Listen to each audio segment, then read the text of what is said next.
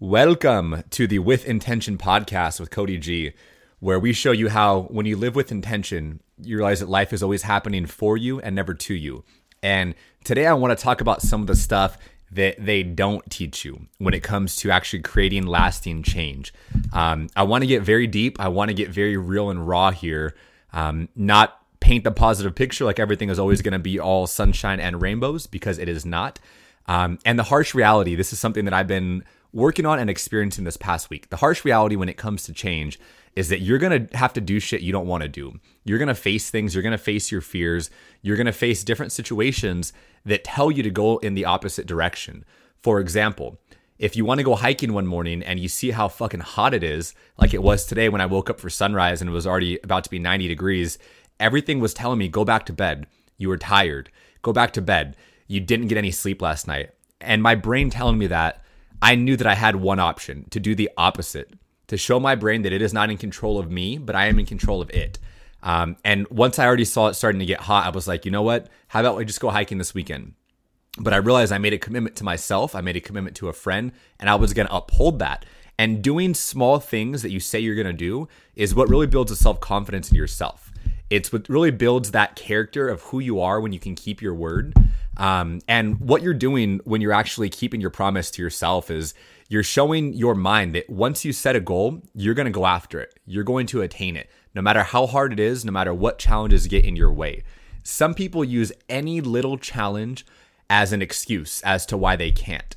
Other people use every little challenge as an obstacle or an opportunity as exactly why they need to. As Tony Robbins says, if you can't, you must. If you feel like you can't do something, that is exactly why you must do it now. To show your brain that you are not going to stop, that whatever comes in your way, you're going to use that obstacle to propel you even further. If there's a wall there, you're not stopping at a wall. You're going to climb over that wall to get higher than you've ever gotten before.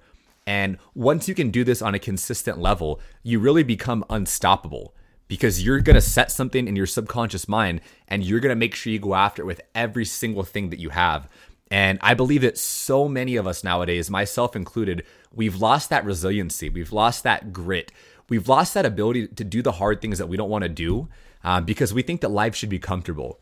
And I've came to a realization this past week or so that my life, especially this past year, has been very, very, very comfortable. And I say that gratefully, but also realizing that that's not the way that life should be.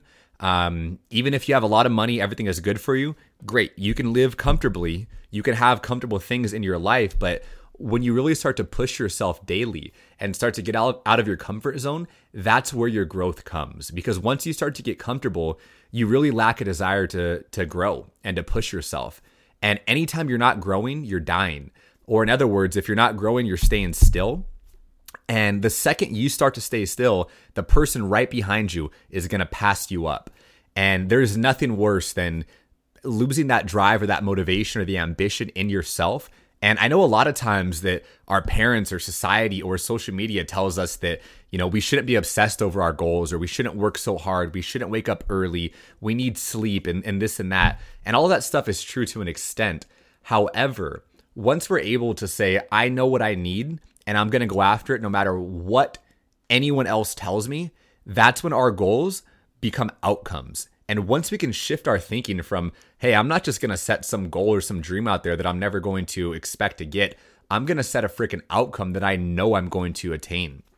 And one of the key principles of the law of attraction is to expect and to desire. So the first thing you want to do is you want to set out your desire.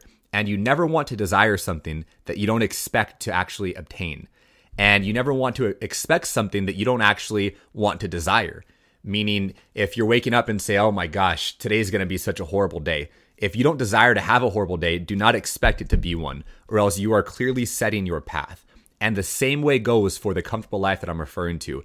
If we're so caught up on the fact that life should be so comfortable, we're going to find every way to make it comfortable. We're going to barely be able to pay our bills and live comfortably because that's what we've set out to be. But once we're able to invest in ourselves, to push ourselves, to grow, we're going to start to meet and align with more people with that same growth mindset.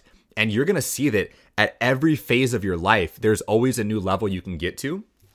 And one thing, just to be very transparent, that I struggled with is once I got my dream car, once I got my Corvette, that was kind of the only goal that I had set for myself for a few years. And I was like, cool. I was started to relax. I started just to enjoy the car, enjoying making money. And I started to see that I was falling behind on other stuff.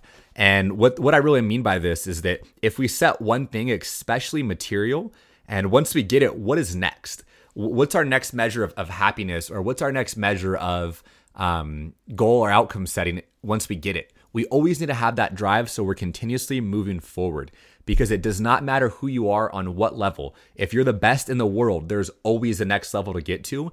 And that's why someone like LeBron James is always practicing to become better, because he knows he is not the best that he could be. Even if you're the best in the world, you are not the best that you can be. And I'm not saying to compete with anyone. Have a competition with yourself. For example, today I woke up at sunrise and I went on this hike, and it was like 90 degrees right when I woke up. We got to the hike and it was about 95, and we did about a 3-hour hike. About halfway through, I was freaking exhausted. I didn't want to keep going forward, and it was so easy to say, hey man, let's just turn around and come back. Or this was a great hike, let's just turn. Because we passed the actual trail mark that we were gonna that we set out to go to, but we wanted to push ourselves a little bit further and keep hiking along the ridge. And we kept going and we kept going. And it got hotter, it got a little bit harder, and that's exactly why we pushed ourselves. And right when we were about to say, all right, cool, let's head back now, there was a huge uphill incline. And right when we were at the base of that, we both looked at each other, kind of gave a nod and said, we need to run up this before we go. And it was probably about a 45-second sprint, straight uphill, 95-degree weather. The sun was beating down, drenched in sweat. My shirt was completely sweaty. Sorry for the gross details, but that's the reality of what it is. And right when I got to the top, I almost collapsed. Embarrassingly enough, I was just freaking done. I literally laid right on the floor in all of the dirt, in all of the sun, ants crawling over my feet. And I laid there. I got so dirty and I can barely move. But the feeling of satisfaction after accomplishing something that I set out to do was so worth that 45 seconds of pain, because now, hours later, I'm still able to talk about that. I'm able to feel like I overcame what I set out to be. And I could have said, yeah, you know what, this is the perfect time to stop because of what's ahead of me. But I used that obstacle as an opportunity to say, this is the perfect way to finish, is by completing that. So if I can encourage you guys to do one thing today, it's to realize that life does not always need to be comfortable. And I want you to challenge yourself. The next time that you wake up in the morning and you're super tired, try to get up 5, 6 a.m. and hop in a cold shower, or do something miserable that you don't want to do. Because if you can overcome that, you can overcome any obstacle in your day. Once you voluntarily bring on the suffering and the pain, when it actually does come into your life, you're going to be so prepared and so hardened for it that you're going to be so well-rounded that no matter what comes in, you're going to be okay. You're going to be able to handle it. And that's really the definition of being a person that has resiliency to live life on their own terms. Have a great day, guys. Hope this served you.